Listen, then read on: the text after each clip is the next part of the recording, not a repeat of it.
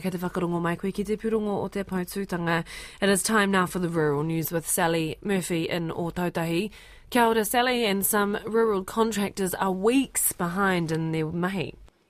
Kia ora, Mani. Yes, it's peak season for many contractors at the moment as arable farmers prepare the ground for planting.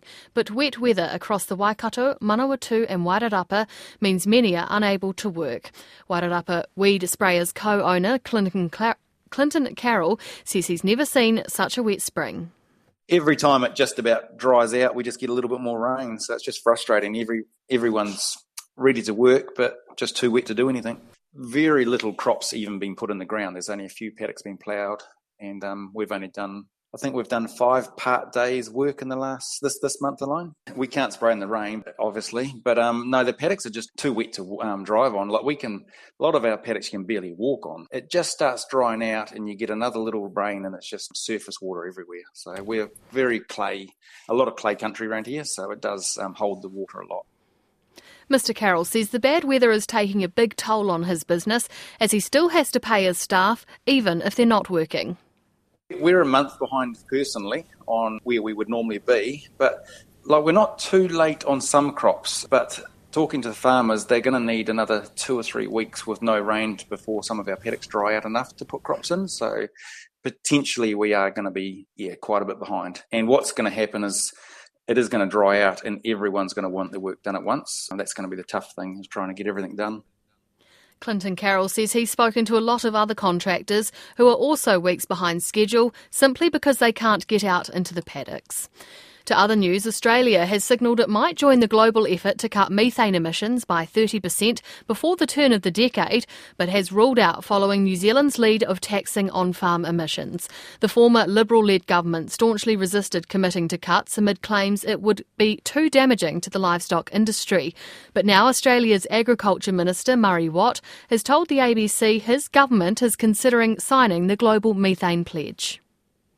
There are 120 countries around the world that have already signed the Global Methane Pledge, and they include some of the biggest beef production countries in the world, like the USA and Argentina. The sky hasn't fallen in those countries after they signed the Global Methane Pledge, and that's why we are considering this. But Mr Watt says Australia won't go as far as the New Zealand government, which is set to tax farmers for on-farm emissions from 2025. We have absolutely no plans to introduce the tax or other measures that the New Zealand government is putting in place. New Zealand is in a different situation to Australia. Australia's National Farming Federation says it's on board with the methane pledge as long as the government sticks to its commitment not to introduce any tax on farmers. Right, it's time to get the latest from the sale yards around the country. I spoke to our regular guest, Suze Bremner, a little earlier today. Hi Suze, what's been happening this week? Well, new season lambs arrived at the yards this week. There was an annual draft consignment from Waikato Station in Hawke's Bay, and they always get the ball rolling, and they sold at Stortford Lodge on Wednesday. Usually there'd be around 1,300 of these lovely Southdown Cross mix-sex lambs, but after the very wet spring, only the single mobs were weaned, as the twinning mobs are still a few weeks away from being ready to go.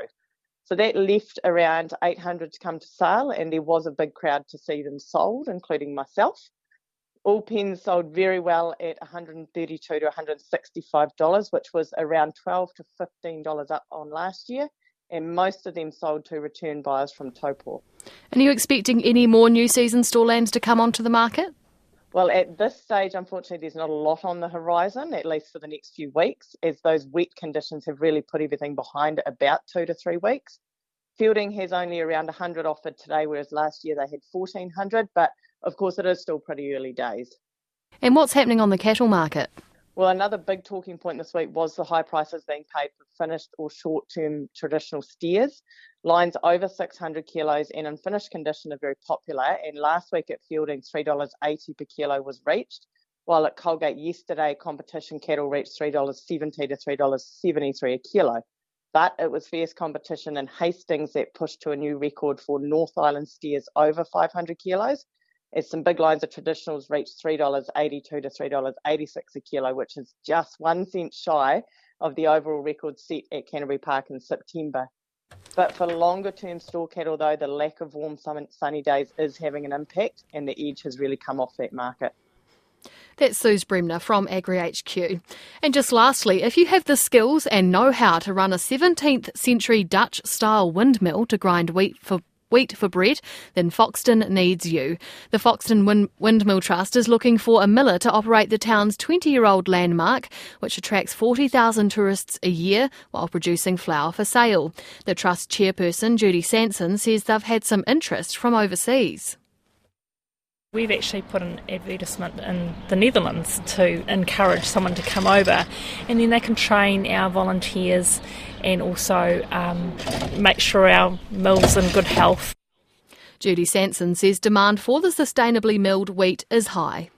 There is a market, and I think more so now.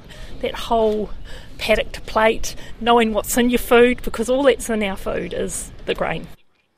And you can hear more about the mill on Country Life tonight at 7 or tomorrow morning, just after the news at 7 as well. And that's the rural news for this week. Koe rā te purongo o te tai whenua. Kia ora, Sally.